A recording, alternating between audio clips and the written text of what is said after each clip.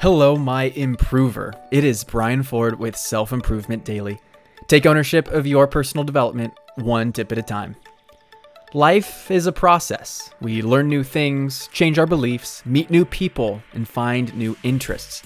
And it's not fair to compare the different phases of life to each other because everything is a dynamic progression that adds upon itself to create our current experience.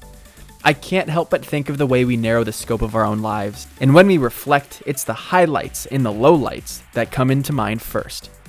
These are transformative and influential moments, don't get me wrong, but they're not representative of the life that you've lived as a whole. And that's what I want to encourage today. Let's take a step back and think through how this all works. Something I really enjoy about the English language is the use of the word practice. Doctors have a medical practice, lawyers have a law practice, nurses have their nursing practice. I love this because despite the years of schooling and hours of investment to learn the craft, it's still recognized as a dynamic process and in practice.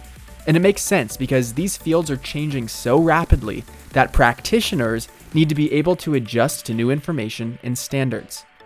The literal definition of practice in this way actually means the expected procedure or way of doing something.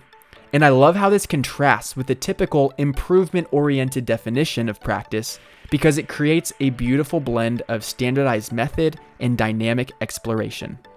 I think this blend is best demonstrated in the way it's used for a yoga practice, abiding by the general movements and patterns of the exercise while leaving room for personal preference and self-exploration.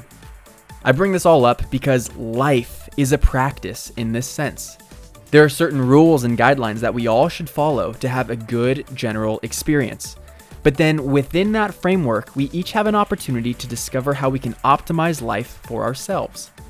This is our life practice. It's a beautiful thing to see how our uniqueness, preferences, and connection has meaning from this lens.